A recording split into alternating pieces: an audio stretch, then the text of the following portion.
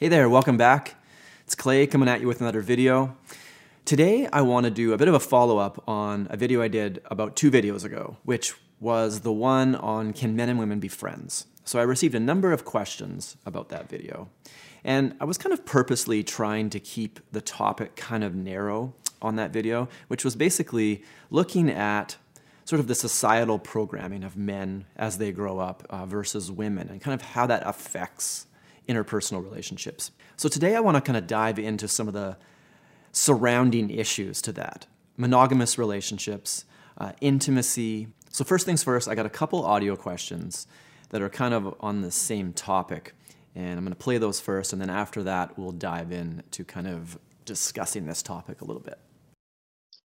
Hey Clay, you mentioned in a different video your opinions about monogamy and how it is restraining and how you feel like it blocks intimacy in a way. At the time, I don't think you explored it very much. I would love to hear your thoughts on this more, because in fact, in my life, I've been thinking about it a lot and kind of pondering the question over in my head, the nature of polyamorous people versus monogamous people and so on. And here's the second question. Hi Clay, quick comment to start. The idea that men and women can't be just friends feels very much like patriarchal BS. I'm not sure if I misunderstood what you said about it being inappropriate for heterosexual opposite-sex friends to share emotional intimacy when one of those individuals is in a shaky relationship. It is so sad to imagine someone forgoing emotional intimacy with a friend to preserve a mediocre romantic relationship. Can you please clarify that a bit? So thank you for those questions. With Vash's question, I thought that was a really interesting thing that she picked up on there because it was sort of specifically something that I was trying not to talk about. That question of, do I think that monogamy and our sort of cultural definition of monogamous relationships, is that harming intimacy in our relationships as well as in our friendships? So we can dive into that more today. And the second question there was sort of asking for a clarification on something else I said in the Can Men and Women Be Friends video. And so first I'm going to kind of frame this whole topic a little bit, and then I'll come back around and answer that question. So as a bit of a disclaimer, before I dive into this topic, I want to make it really clear that I think it's not your job, it's not my job to judge anybody else's relationship. It is not my job, it is not your job to criticize anybody else's definition. And so if you're going to comment on this video, I would really love if you would just remember that and respect other people's perspectives. So I think the biggest thing with this word, monogamy, is that I've come to realize that there really is no one definition for it. Every single person seems to have their own definition. It basically seems to me like it's a moving line in the sand where people kind of draw this line. This is monogamy, and if you go outside of this, it's now inappropriate or you're bordering on infidelity, and if you go far enough, it's basically an affair and it's sort of grounds for, ending the relationship. So I'm going to jump into a number of definitions of monogamy, starting with sort of the traditional historic version of what a monogamous relationship was. So as I understand, it's only really the last century where men and women are expected to be mutually monogamous in their relationships. I guess historically speaking, if you go, into the 1800s and back, women were the only ones that really were monogamous. It seems like men were able to have, concubines and other relationships. The relationship itself wouldn't often break down because of that behavior. So even if you look into the Bible, you can see how the definition of what a relationship is has changed. Religious people are some of the most strict people with what a relationship is supposed to look like according to God, right? But if you look into the Bible, King Solomon, I don't know how many hundreds of wives he had and concubines. Clearly, monogamy was not a priority back then when the king of Israel was essentially, sleeping with whoever he wanted. So if you look at the last couple thousand years, it seems clear why monogamy was so important. It's not like today where people are having these relationships for love. There was all kinds of other reasons why people were getting married, alliances, and lineage was important. Bloodlines were important. If there's some king and he is going to pass on his throne to his son, he needs to make sure that is his son, right? So monogamy is sort of part of that. If the queen was having sex with a whole bunch of people, he can no longer guarantee that that's even his son. And so I wonder if that's really the main reason why women were expected to be monogamous. So it seems like a pretty recent thing where people are now marrying for love alone. And in the past, a relationship didn't mean love like it does today. And I think half the problem with what monogamy means to the cultural definition of monogamy now is that you love this person, so you get, married. And then it's expected that there's all these feelings that will last.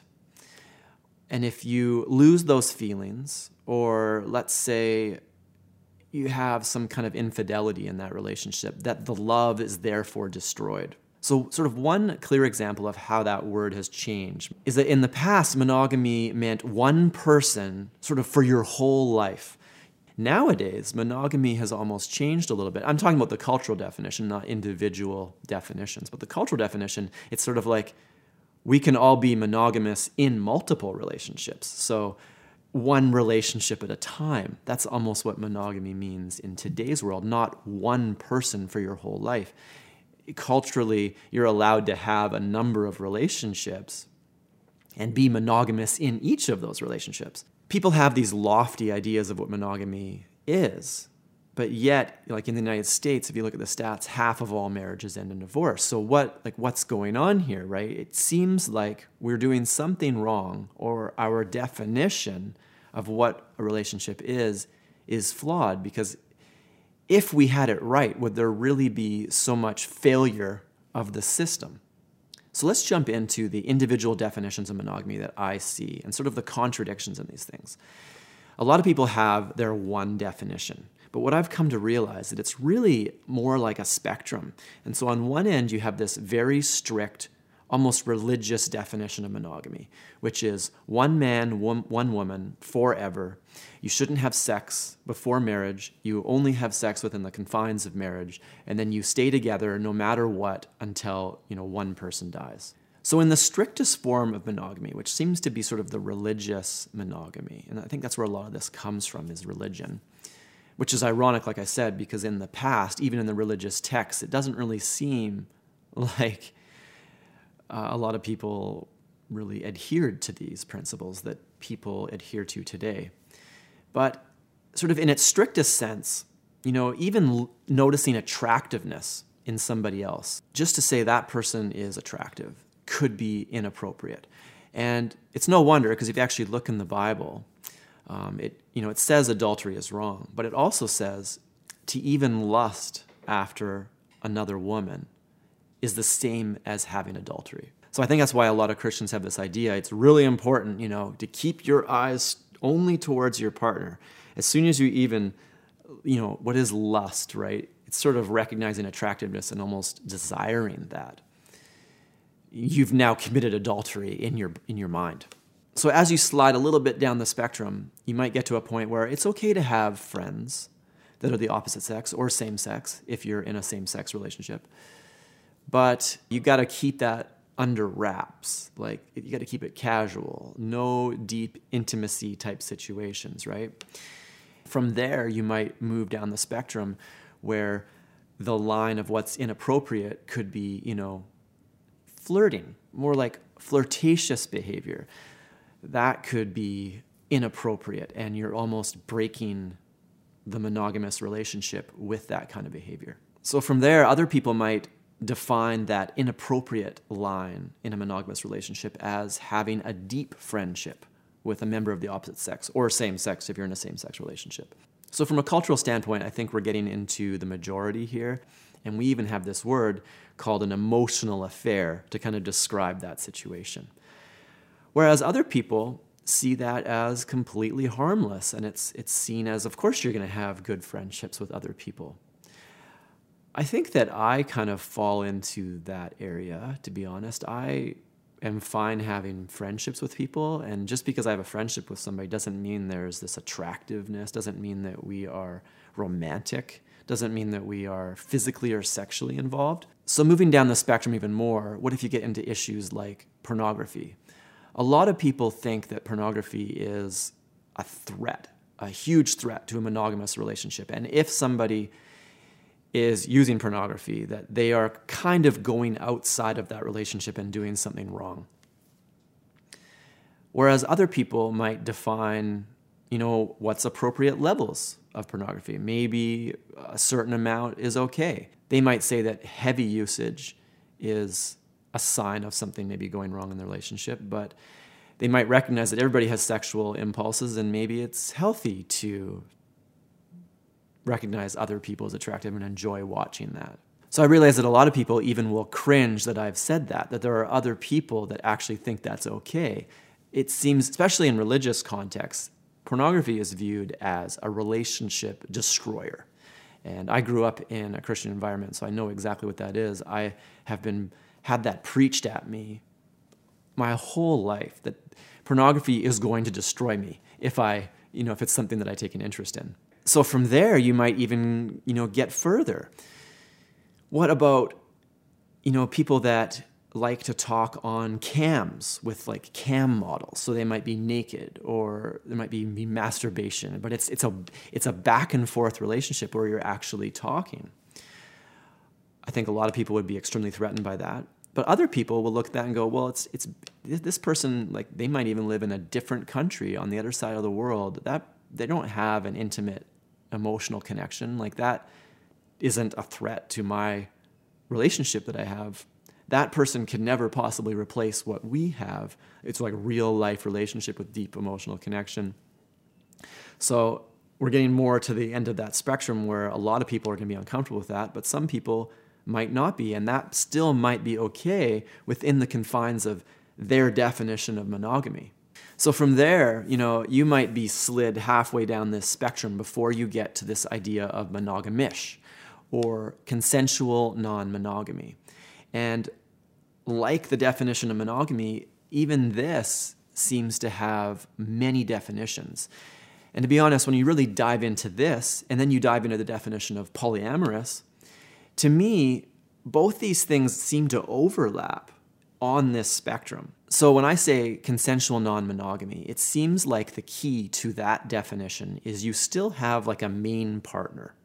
And although you might have other relationships, however you define those, the main partner is still the most important. It might be the person that you live with. You could actually be married, or you could not be married. But you're still monogamous and you're committed to this person. But the boundaries of what you're allowed to do with other people change and are very personal to the relationship. So what does monogamish or consensual non-monogamy look like?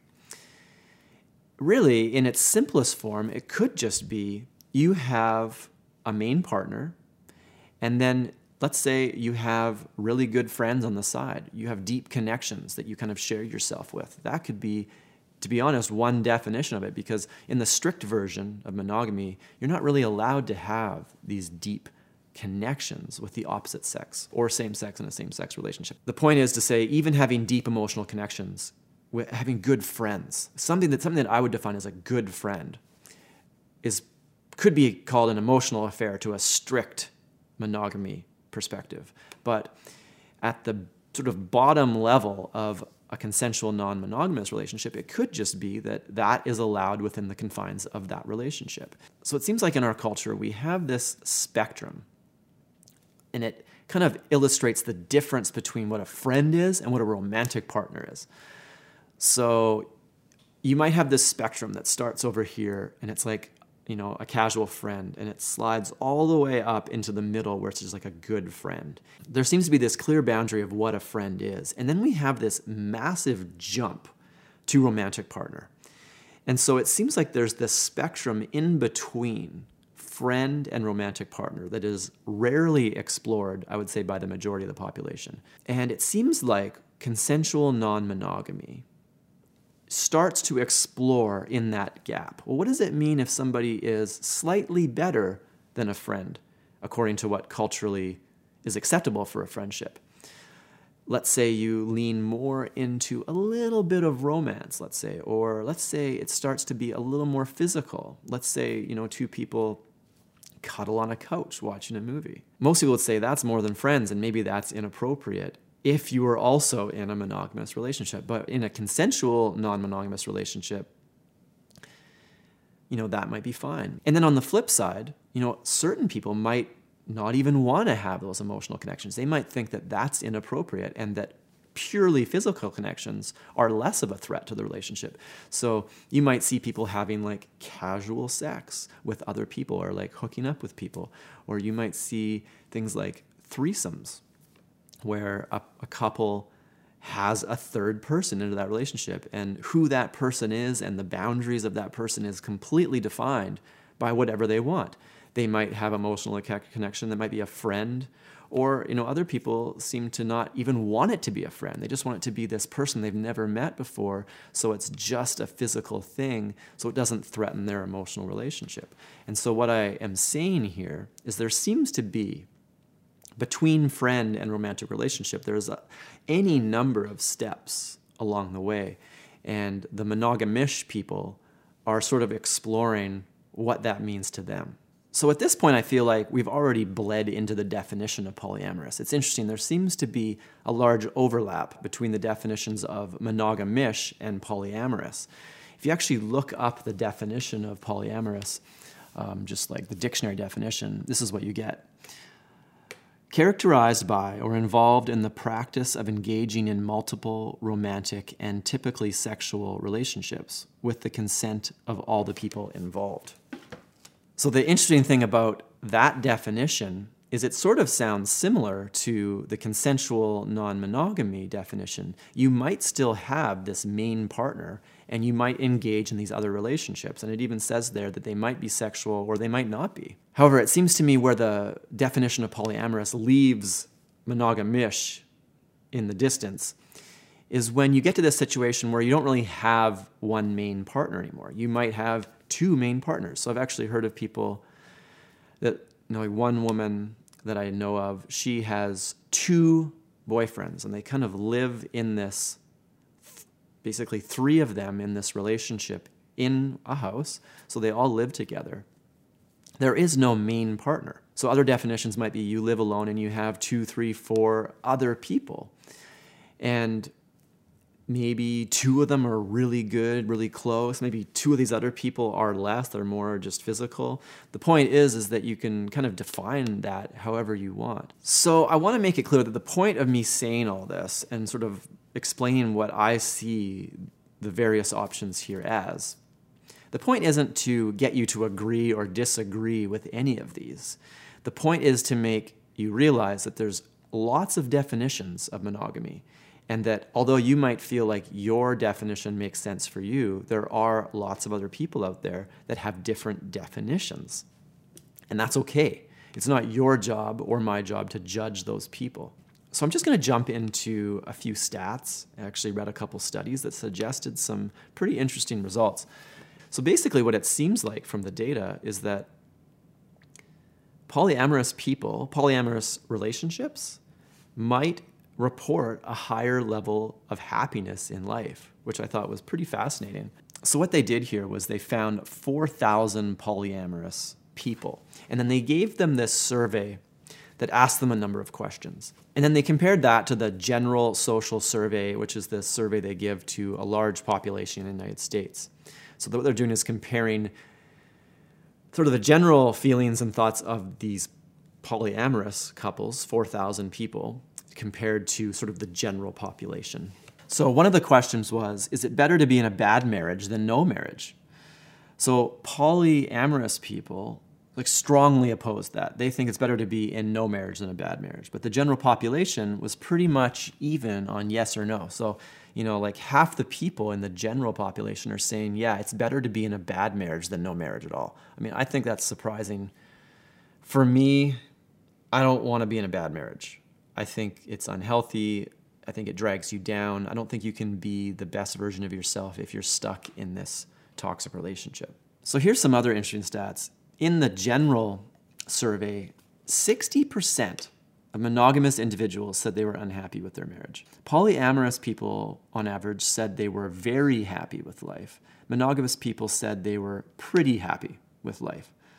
So I realized that that's kind of vague, but in general, the point is that polyamorous people are sort of reporting a general higher level of happiness.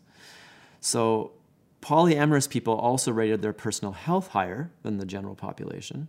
Polyamorous people were twice as likely to have a bachelor's degree or higher. So that's interesting that people who are polyamorous are more educated. So this Harvard study that I read says that more than money or fame, relationships, good relationships, are what make people happy most of all. And what they found was that since non-monogamy encourages closer relationships in general with more people, in general, these people are less lonely.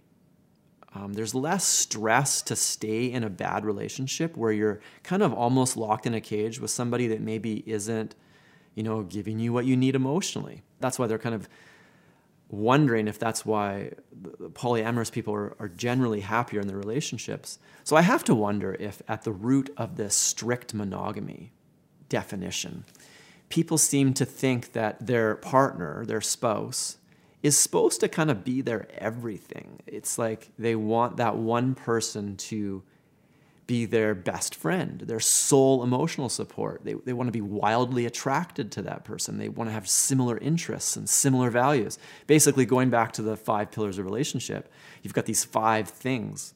And it's sort of like, I only got one chance at this. I only got one person that I can be with. I can't get these things out of other people. So I got to get all these things in one person. And I can't help but wonder if that, all by itself, is harming relationships. Like, imagine if you were going to buy a car and you get one chance at it. This is the one car that you're supposed to buy and have for the rest of your life. And, a pretty good car comes along. Maybe house shopping is better. Like, a pretty good house comes along. It's not your perfect house, but, it's pretty good. And if you don't take this house, it's going to go away, and then you got to wait and see what comes up later, right? So there's this tremendous amounts of stress to be like, okay, well, this person's a 3 out of 5. We get along pretty good. I don't want to break up, but is this the one person that's going to give me everything I need? So let me give you a bit of a personal story here. A couple years before my marriage sort of ended, I started going to a counselor. And a lot of this stuff was the general theme of our discussions. So it's something I've been thinking about for a while. And that's kind of when I kind of invented this concept of the 5 pillars of relationship. And I had kind of determined that when I got married, I might have had basically 3 out of 5. I didn't have a lot of experience with relationships when I got married. It was really my first real girlfriend. And we got married very young, both sort of strong religious upbringings where, you're expected to not have sex before marriage. And so, that was me. I didn't have sex till I was married. This relationship that I got into, I was very inexperienced and quite naive, really. Got married when I was just turned 23. So from my best guess, I feel like we had 3 out of 5. We had similar values, physical attraction, and shared interests. But the intellectual stimulation, the intellectual conversation was not there, and the emotional intimacy side of things wasn't there. So as time went on, though, and we had kids, and I started to change my beliefs. So the shared values was all the religious beliefs we'd kind of been indoctrinated with. And I kind of started to change my beliefs and grow in certain ways. We kind of lost that pillar. The shared values went out the window eventually. It took a while, but it just slowly eroded. And then after we had kids, that kind of ruined a lot of our ability to do things together. Like we really liked adventurous type things. We would actually, she was a professional snowboarder in her younger days. So she was competing in half pipe and slope style, and so we spent a lot of time skiing, snowboarding. We'd go on kite surfing trips, and we'd drive around and do all this fun stuff. So the kids kind of changed that, right? And all of a sudden, we couldn't do that stuff as much anymore. And our interests sort of started to split. And all of a sudden, I was doing all my interests by myself. She sort of seems to be doing her interests by herself. So that was one of the pillars, shared interests. All of a sudden, we were down to like 1 out of 5, which might just be physical attraction. And you know, as time goes on, maybe you've been married for 15 years, when you don't have any of those other things, maybe the physical attraction starts to wear off a bit. And all of a sudden you're in this place where you got like half out of 5, 0.5 out of 5, or maybe even 0 to 5, if you call it that. And so I'm sitting in this counselor's office talking about a lot of these things. And I was in a bad place. I was basically going through an existential crisis at that time. I was extremely depressed. I was bordering suicidal at various times. I was really confused. I was having trouble trusting myself. I didn't know whether to trust. There was massive cognitive dissonance inside of me, which is basically your values might be one thing, but you're living out something else and you feel bad. So what she had suggested was that I needed to find some friends quickly. And I needed to breathe into those relationships to get some of the things that I needed that I wasn't getting out of my main relationship. And so this is where sort of the awkwardness comes in, right? So I did do that. One of my fairly good friends was a female. It's kind of weird what happened because I was purposely trying to build this relationship because I thought it would strengthen my marriage.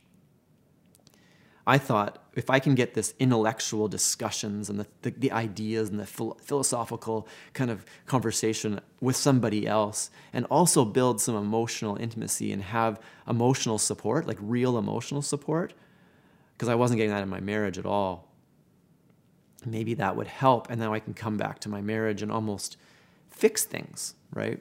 So given all that, let's come back to this question of, can monogamy limit intimacy? I would say if you're stuck in a bad relationship, a strict monogamous relationship, and you don't have intimacy in that relationship, like let's say you're a highly emotionally intelligent person. So the last video I did was on emotional intelligence, and you're stuck with somebody that has very low emotional intelligence. And even if they wanted to open up, it doesn't even seem like they can. You're emotionally unfulfilled in this relationship. And if your definition of monogamy is super strict in that you're not allowed to go outside the marriage to get that, then I would say definitely monogamy, it locks you in that cage and now limits your ability to get intimacy at other places. So I can't help but wonder with this strict definition of monogamy if it's sort of destined to fail, because it creates this either-or scenario. You're kind of forced now to go, okay, well, I'm not getting this in this relationship, so I have a choice now to live in this unfulfilled state, in this bad relationship, but it's stable. So it's this stability versus happiness debate that you kind of go into. Well, this is stable. We have kids, almost like very good roommates, right? So we had that. But then on the romantic side of things, to me, it was almost romantically devoid. If you're forced to choose that over the potential of finding something better, or finding something that's more fulfilling in an emotional way or an intellectual way or a values way. The problem with monogamy is now you have to let this whole thing go that might actually be quite stable. So it was actually Alan Watts. I listened to him quite a bit a couple years ago. He's dead now, but he's got some great lectures. They've sort of preserved a lot of his lectures. He was really active in maybe the 60s and the 70s.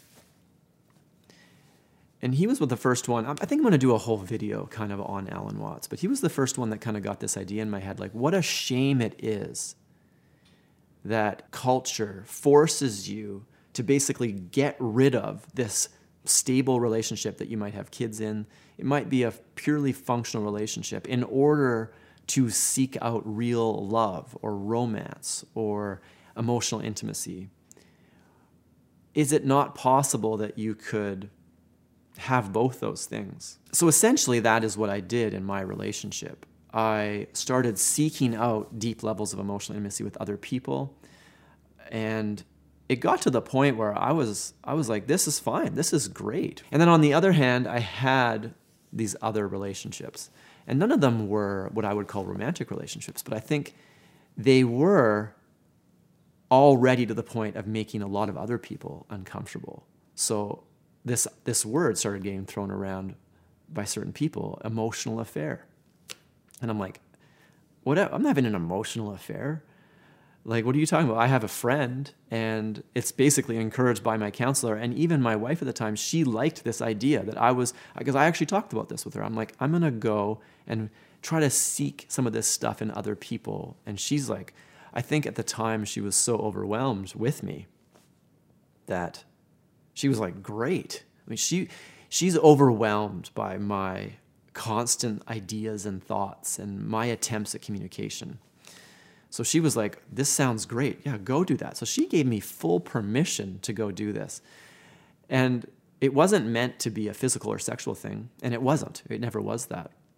But the problem is it still was this strict version of monogamy. So in the end, I was sort of forced to make this choice. Do I want to stay in this relationship that is stable, but might be 0 or 1 out of 5 pillars on my relationship scale? It's not a good relationship. It could be a business relationship. We have kids together. Or I can leave and try to find, that relationship that I really want and really need. So I think that's the dilemma that a lot of people are in. It's choosing stability over happiness. And I have to wonder if some of these other definitions, consensual non-monogamy or polyamorous, if it's sort of an answer to that question, that you can have stability and happiness all in one. Because when I left my marriage, it was like an atomic bomb went off in my life. The stability was completely gone. And I could go into more about a lot of the nonsense and toxic behavior and just the ridiculous things that happened after that. I think a lot of that comes back to her ownership of me and her feeling that her definition of monogamy and what that means overrides mine. She had all of religion on her side and culture, and there was a lot of shame that came at me that it's sort of like, you made a commitment. What are you doing, you piece of shit, right? But here I was close to death, and I'm not even exaggerating. In fact, it got right afterwards when all that shame started. It was the closest to killing myself that I'd ever been. And I hope that doesn't trigger anybody, but I was actually to the point where I was sitting on top of like 200-foot cliffs, contemplating what it would be like to throw myself off. I was sitting up there thinking about it. So from doing a little more research in this the last few days, it seems that a lot of researchers think that monogamy is not a natural thing. And even a lot of the traditional reasons of why monogamy is the best method for humans. They look at certain animals. They'd be like, oh, look at these birds. These birds mate for life. And humans are also like that. Humans should mate for life. A lot of the birds that we think are monogamous or other animals, it turns out they're actually cheating on each other constantly, and there's a lot of infidelity in these supposedly monogamous birds. So I thought that was funny, and that a lot of people use that as a reason. Well, look at these animals. Even animals are monogamous, right? So now that I am out of what I would deem an unhealthy relationship, and at this point, I am in what I would call a very fulfilling relationship, where if I actually look at the 5 pillars, I would say we have 5 out of 5, which I think is a very hard thing to get, to be honest.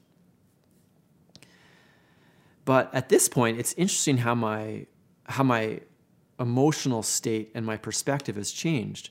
I don't feel emotionally starved anymore. I mean, this can't just be because of my relationship. I think I've done a lot of other self-work and self-growth, but the point is that I don't feel the same need that I used to go find deep emotional intimacy with other people, because I have a high level of emotional intimacy in my relationship currently. And I'm like, well, I feel pretty good about that. And I still want to have friends, but it's not the same. It was almost like a starvation feeling before. Like I was starving. So, I'm not saying this for sure, but I wonder if a lot of the reasons why people might want a consensually non-monogamous relationship is because they're not getting what they need out of that main relationship. So now they have to go get it elsewhere.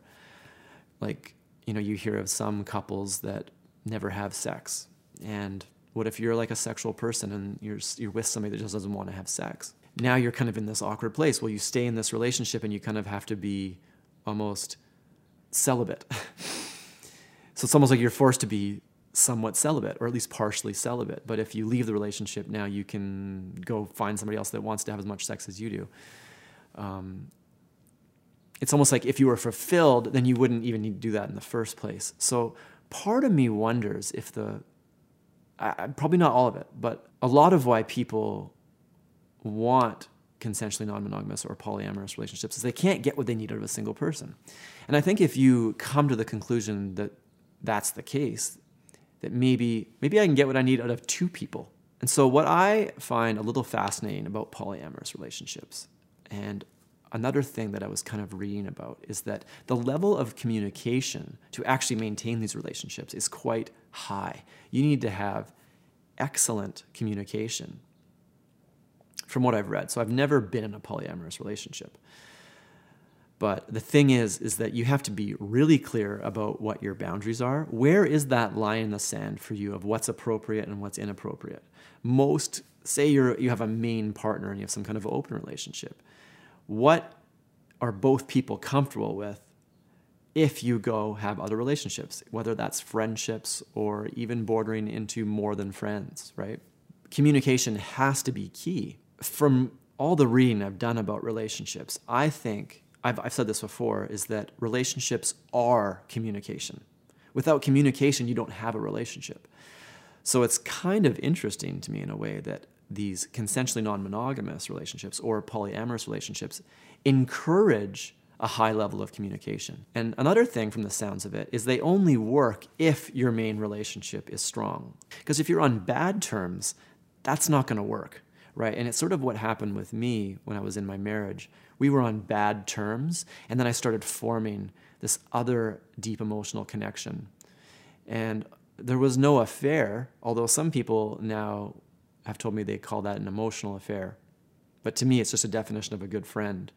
But through that process, I started to see what was possible out of another relationship. And my initial drive to do this was to build my marriage, to take the pressure off her.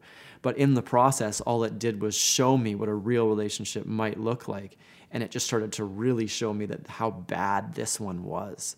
So why do I think that most people would never consider anything except these strict monogamous relationships? Well, I think for one is religion. Most people, they don't come up with their own values. They usually just adopt them from some external source. So it's very clear in religious contexts that what is expected out of a relationship. But I think the other thing is that the traditional definition of monogamy, it encourages jealousy in relationships, and it encourages insecurities. So let's say one person in a relationship, takes a glance at another attractive person. What if they even say, wow, that person's attractive? If the other partner was extremely secure in themselves and confident, and they understood the relationship, and they had a high level of communication between the two of them, and they understood that there was this deep connection and they loved each other, then why would that threaten that relationship? I feel like that wouldn't be a threat. However, if that one partner was deeply insecure, then I think it's going to trigger something. It's going to be like, oh, he thinks that person's attractive. That means he thinks that I'm ugly. And then it kind of can go into this spiral of jealousy. And it creates this jealousy. But it seems to be one of the places in our society where it is extremely accepted, to the point where it's culturally accepted jealousy. It's almost past culturally accepted to the point where it's expected. In order to be a good spouse, a good partner, you should be jealous. I think that is quite fascinating. And I have to ask the question, what would happen if in normal monogamous relationships we removed all jealousy and we were both secure, confident people, and we had good enough communication to understand where that relationship stood? So now when somebody else says, that person's attractive, it's like, wow, yeah, I agree, that person is attractive, right? It's almost like that can strengthen the relationship rather than tear it apart. I think that a lot of people, especially in religious settings, because religious settings, it's almost like it's a bad thing to even admit that you might have these thoughts for other people, right? Because all of a sudden, even having that thought, that means you're lusting. That means you've already committed adultery in your mind, and that is shameful. You better keep that to yourself. Which, in a way, seems to really just drive wedges in the communication in a relationship. If you have things that you can't talk about because you don't want to admit it, because what does that mean? Culture tells you that love means a relationship. And once you're in that relationship, what does that mean? What does love mean? It means that you only have eyes for this person. You will never look elsewhere. You will have all your needs met in this one person. So to admit that somebody else is attractive, does that mean you're not in love? I bet a lot of people would wonder that.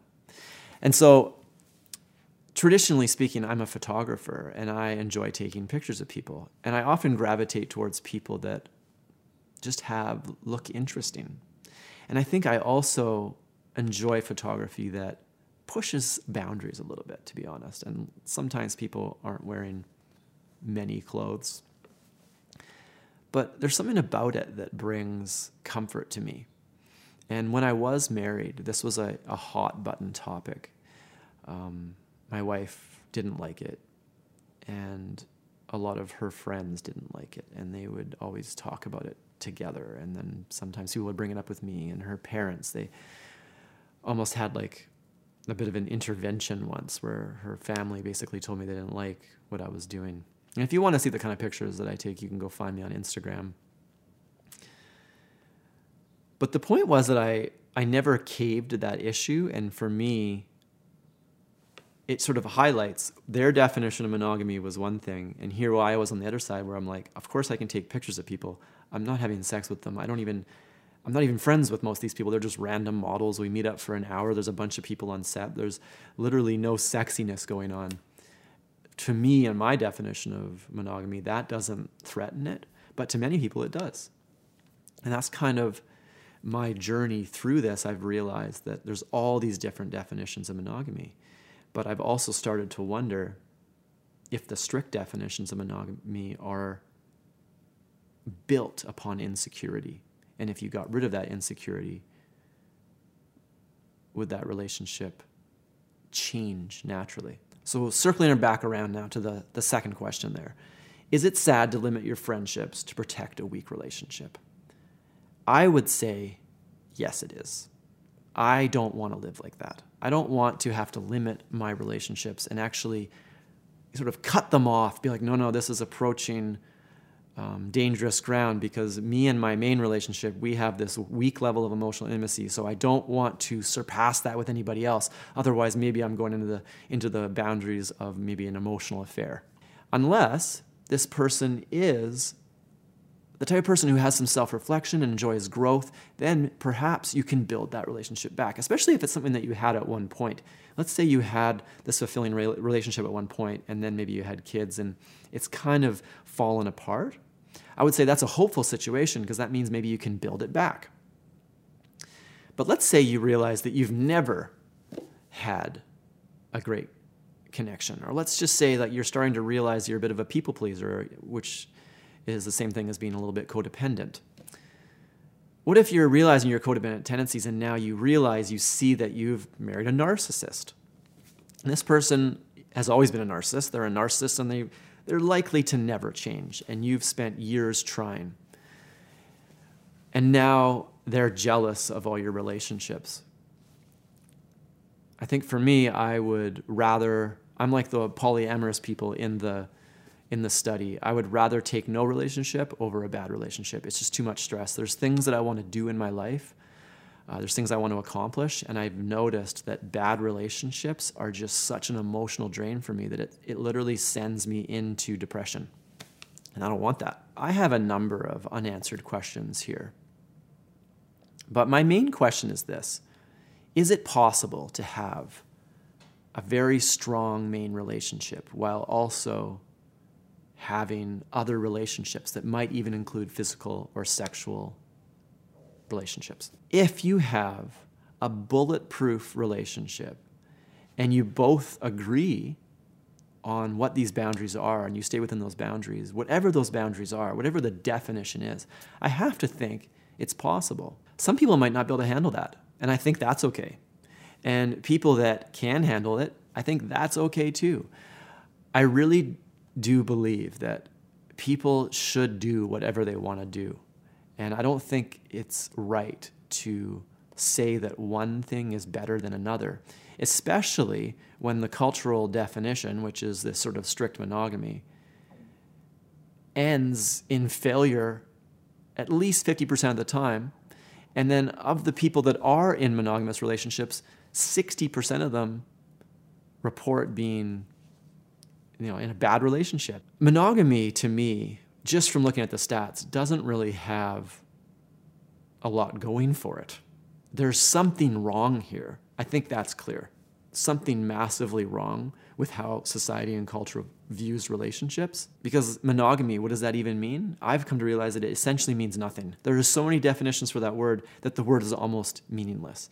Same with polyamorous. Although it does suggest a general idea, specifically and what the specifics are of that, it doesn't really define that. And it's sort of one observation I've had about life, and it's something that I'm doing more and more. In a lot of my discussions with people, the first thing I try to do is define the word. And I think in a lot of these videos, what am I doing half the time? I feel like I'm defining what words are and the possible explanations for words.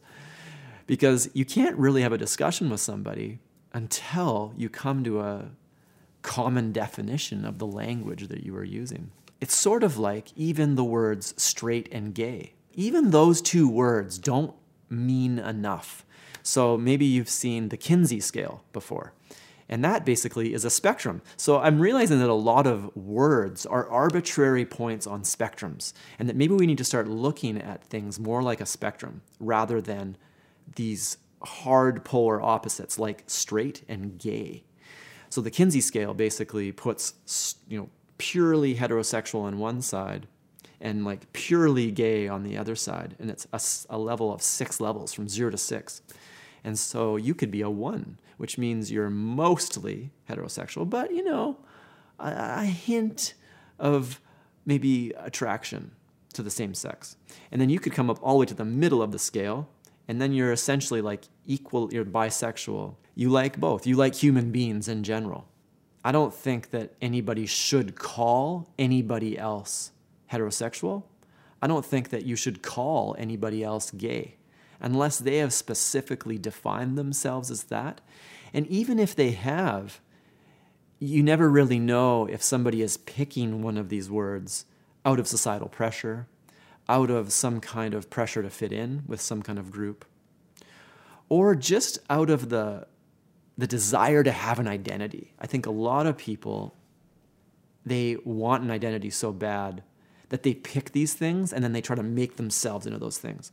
I think in the case of heterosexual people, 100% heterosexual people, I would suspect that more often than not, those people aren't a 0 out of 6 on the scale. They could be a 1, 2, 3. I mean, you might have people in religious settings that are, secretly bisexual or secretly just full-on gay, but they're pretending to be heterosexual. So I think that's why it is wrong to accuse somebody of their sexuality. So anyways, thanks for checking out the video. I think it was a long one, but hopefully it was useful and hopefully clarified a few issues. If you disagree with any of this, or you agree, or have your own ideas, feel free to leave a comment or send me an audio question. Anyway, guys, thanks, and I hope you have a great day.